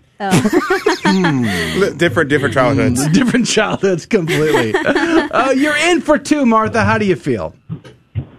Great. Those were easy, right? So far, very easy questions today, correct? Yeah. Okay. Well, then now that I've said that, the third question could possibly be the trickiest of all. Uh-oh. Are you ready, Martha? Uh-oh. Yes. We're going to get you through this. We're going to see if we can't get you in this cup 3 times today. Praise be to God. All right, back to Janice. Janice, can you tell me what Mass is said on All Souls Day? Today's the day. What Mass will be said?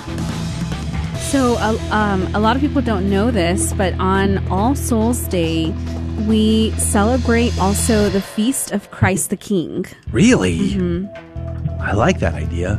Because it's a celebration of coming to new life and celebrating death and life. Mm-hmm. So Christ Christ gives us new life, and so it. A lot of people forget about that, but we also celebrate that. Christ the King. Interesting. Okay. Well, let's just see what Adrian Meanie has to say over there. Adrian, can you tell me what Mass is said on All Souls Day, which happens to be today? Mm-hmm. My preferred pronouns are meanie, trad, rigid.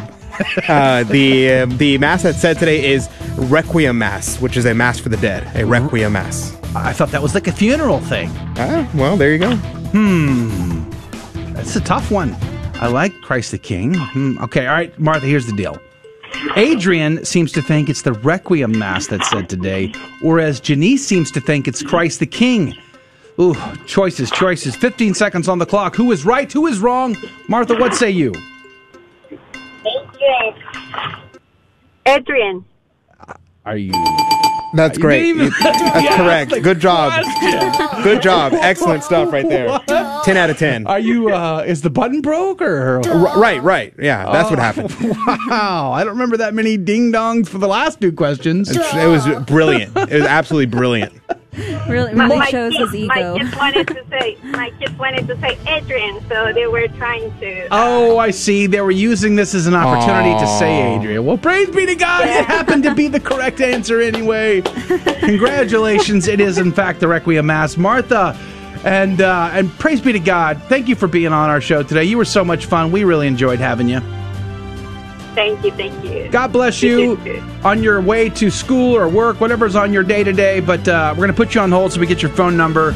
And that is going to do it for the radio side of our show today. Don't forget, let's try to stop by to a cemetery this week sometime. Say some prayers for the faithful departed.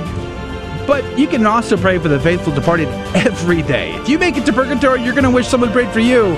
So let's return that favor, especially today. We're going to have a great conversation in the after show. Join us on the live video feed, grnonline.com/CDT. Thank you for joining us on Your Catholic Drive Time, where it is our pleasure to keep you informed and inspired. Join us Monday through Friday at the same time, right here on your favorite Catholic radio station. Don't forget to connect with us. Just go to facebook.com/Catholic Drive Time. Again, that's facebook.com/Catholic Drive Time. Be sure to share more than just us today. Share Jesus with everyone you meet. Bye now, and God love you.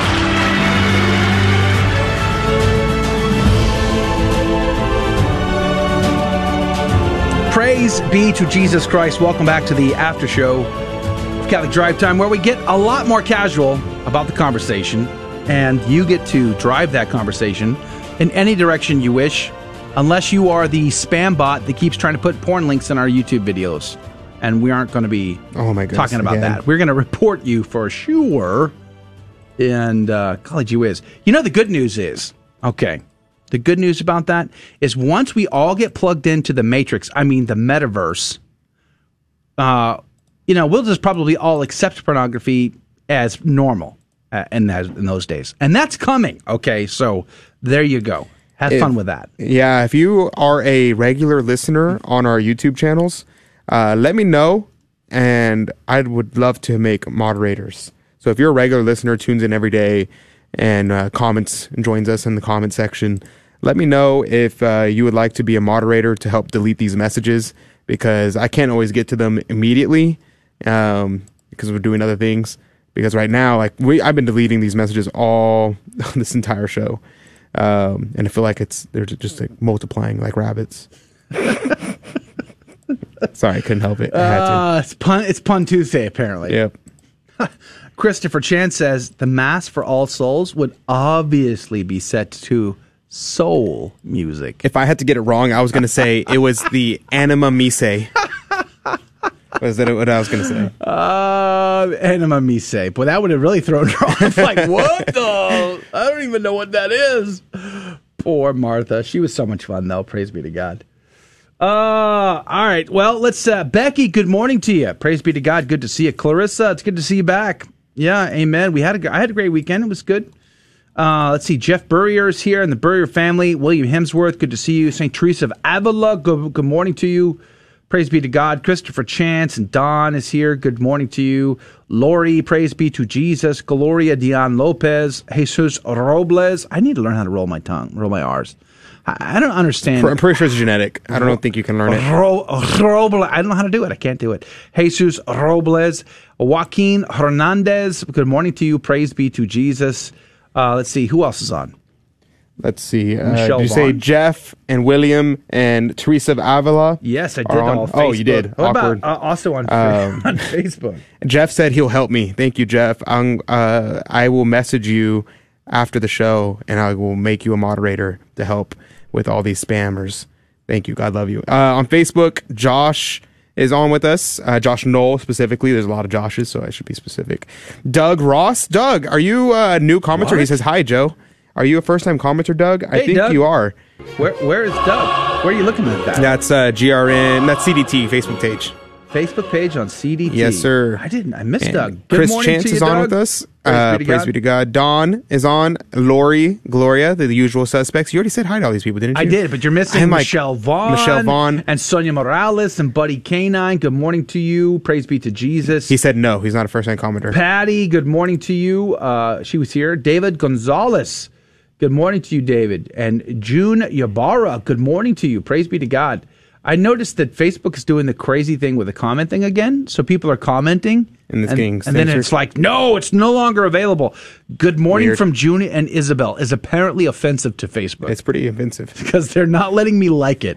Doug, I apologized. He said no, he's not a first-time commenter here. I'm taking it back. There you go. It's totally taken back. Reversed. It's reversed. Mike over on Odyssey.com. Good morning to you. Praise be to Jesus. Thanks for hanging out with us. Mike took total insult at Mike from Restoring the Faith. So Mike on Odyssey is offended by Mike at Restoring the Faith. Not Sci-Fi Mike? Not Sci-Fi Mike. Okay. Mike says, Mike insulted me. I was a drunken sailor. There is no way I could have spent money like the government does. Yeah, comparing drunken sailors to the U.S. government is an insult to all drunken sailors. That's right. And I've known quite a few. I've known quite a few, actually, in my time. Josh said, yep, I've had 2 comments deemed spam for saying good morning. That's ridiculous. That's judgmental. So judgmental. Facebook, what is wrong with you? Good morning. You know, I was busted for saying it in German last week. Guten Morgen. Real quickly, going forward, I'm going to stop streaming to the Catholic Drive Time YouTube channel. We were streaming there because our other channel got censored. And so I'm going to switch back to only streaming on GRN Online. So if you're watching on the CDT YouTube channel, as of tomorrow, we will be only streaming on the GRN Online one. But you can still stream live on Odyssey if you wish. This is true. So we're streaming live on Odyssey, Facebook, YouTube, Twitter, and our website. That is correct. And there's a lot of stuff going on behind the scenes. We've talked about it many times before, but we'll update you when we know more. Speaking of total judgment. Okay. I mean, this is like heavy-handed, rad-trad judgment going down here. David L. Says, good morning, CDT team. Ouch. I know. What's up with that? Like, why is YouTube not censoring this comment? Exactly. David, you can tell, like, reading in between the syllables there is, what's up with your Astros, man? They just barely hanging on. Hey, so I was blown away on whenever I was watching the game on Sunday evening, and literally first inning, grand slam. It was 4-0. Me and my dad were like, all right, we're done. We turned it off. And then 30 minutes later, we had someone like text us like, look at the score. Look at it. We turn it back on. It's like 8-4. And we're like an 8-5 or something like that. And I was like, what happened? Like, what did I miss? It's because you turned it off. Yeah, that must be what it is. That must have been what it was. You know, a couple of weeks ago, we were talking about Moneyball. I had watched Moneyball again with Brad Pitt. Good film. You should watch it. It's a very good film. So he plays the general manager of the Athletics. And as a rule, he never watches the games, right? So he helps to build the team and bring the team to championships and all of that. But he never goes to inside the stadium to watch the game. And the one time he does, they start losing.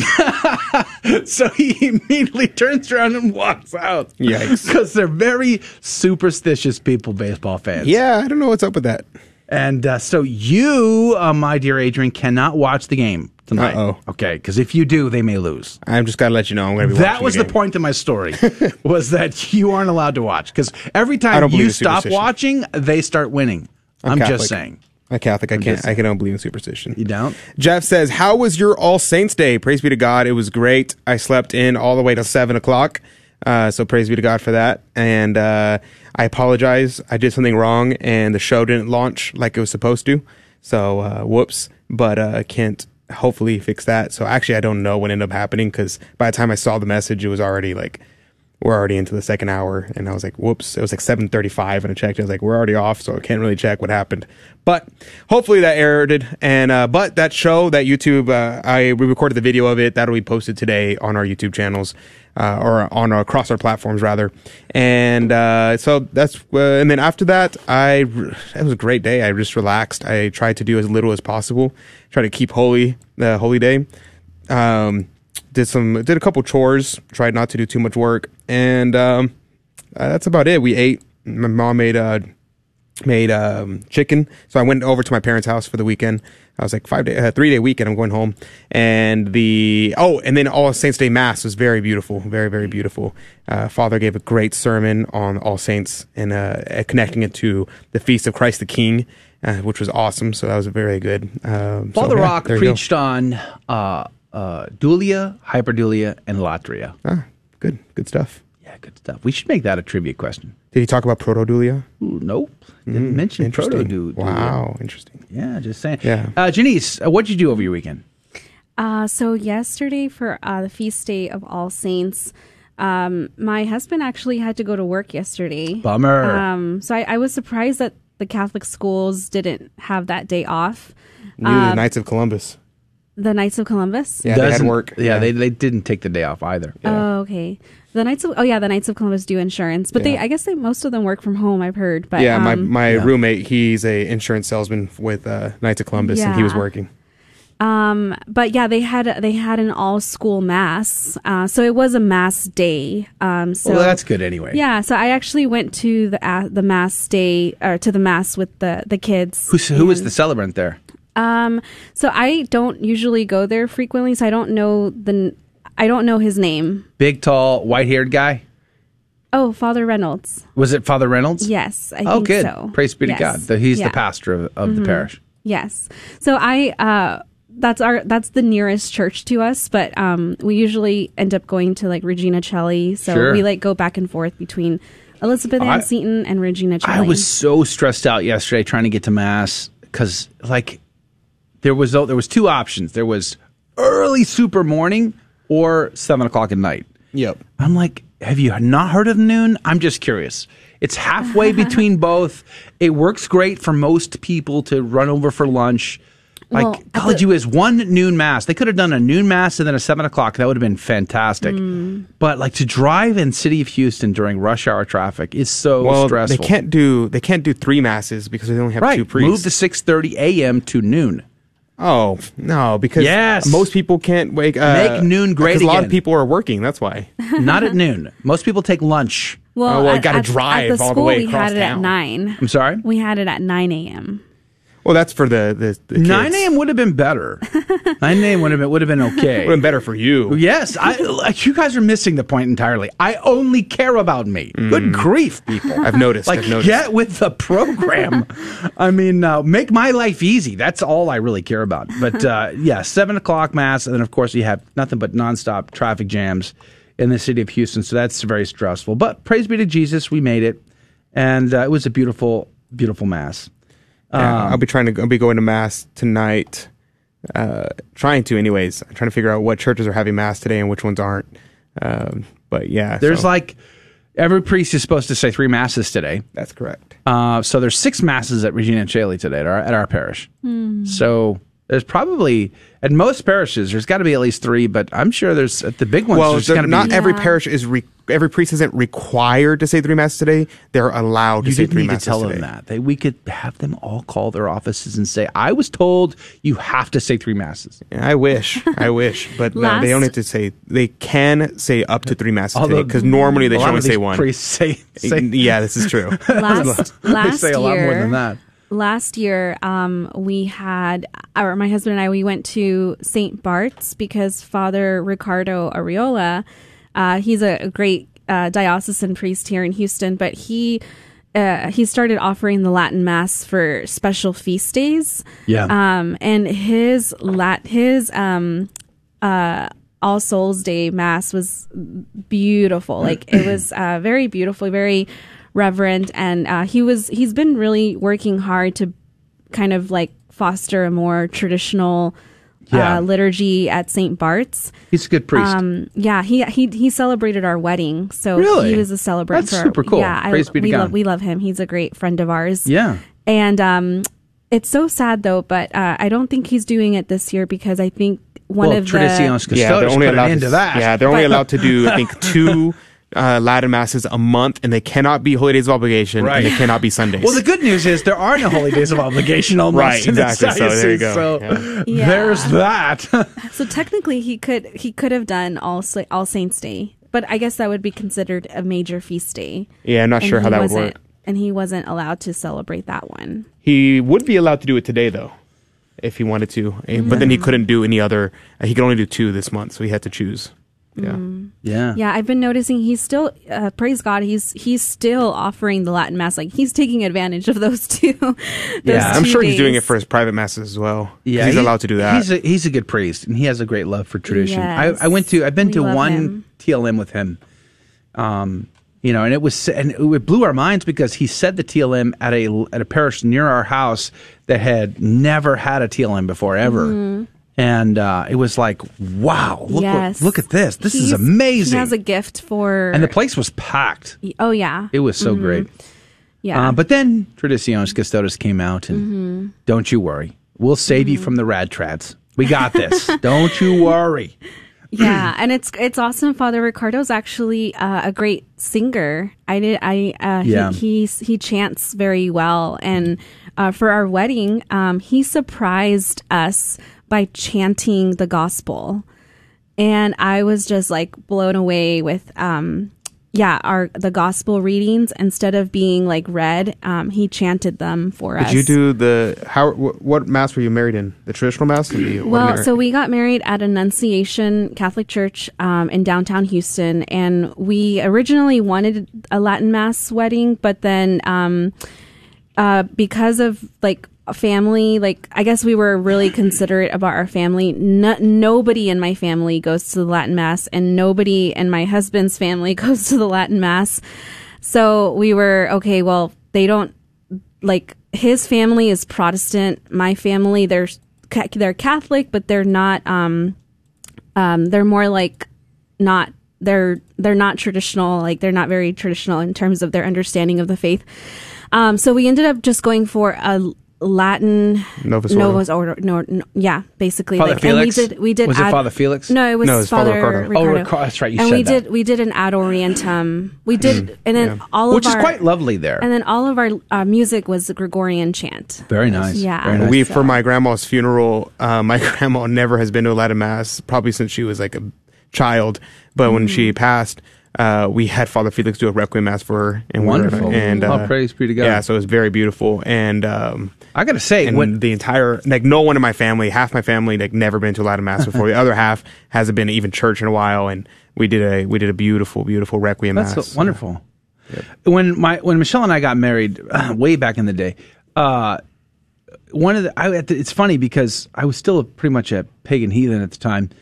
Had become Catholic and all of that. I've told the story so many times. But one thing that bugged me was how few people came to the actual Mass. But the party was packed.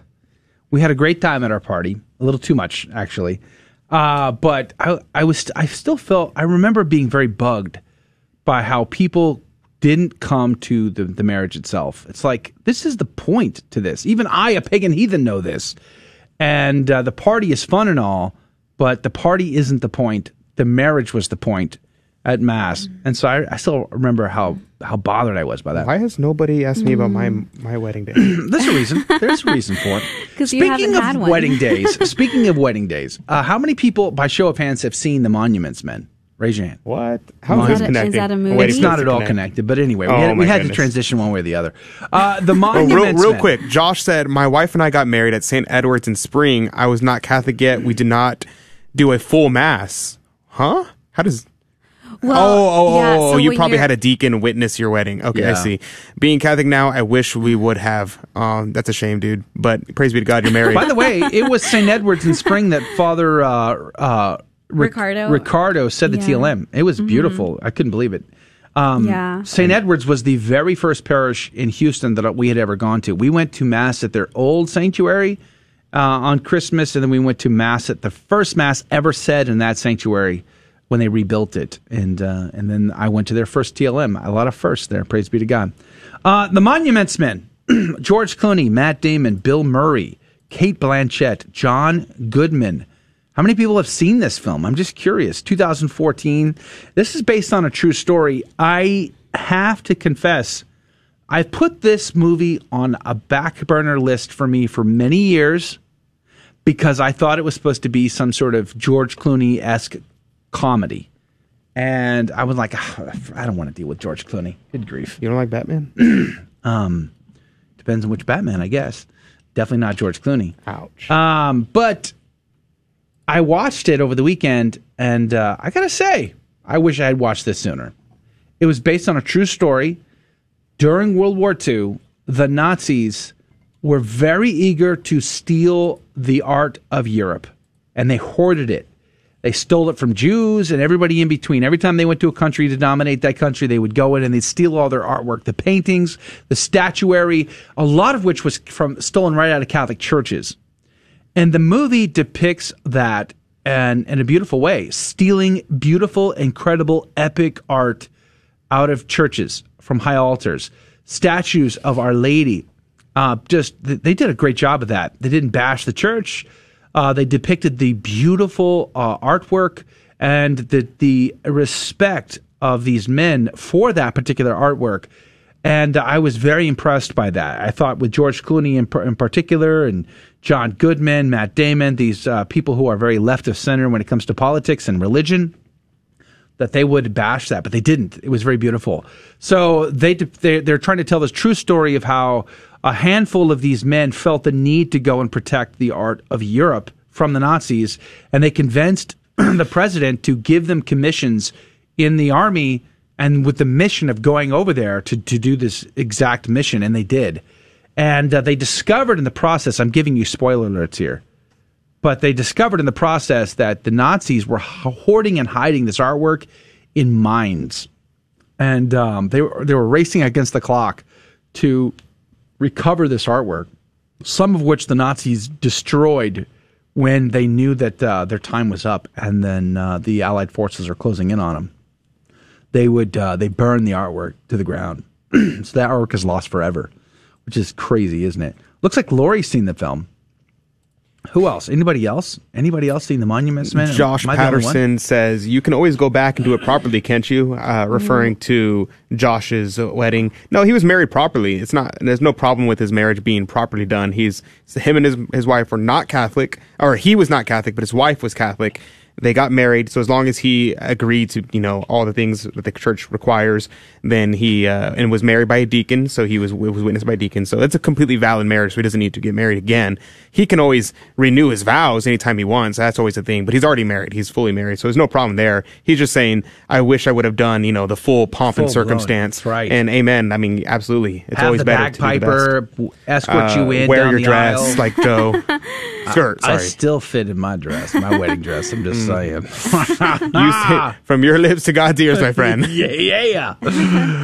Praise be to God. I got to wear my kilt for my son's wedding a couple years ago. And it still fit? Of course it does. When you spend $500 on your wedding dress, you want it to fit for a lifetime.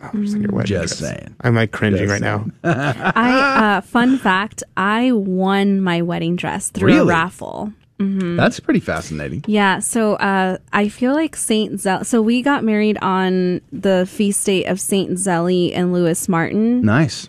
And I love those July 12th.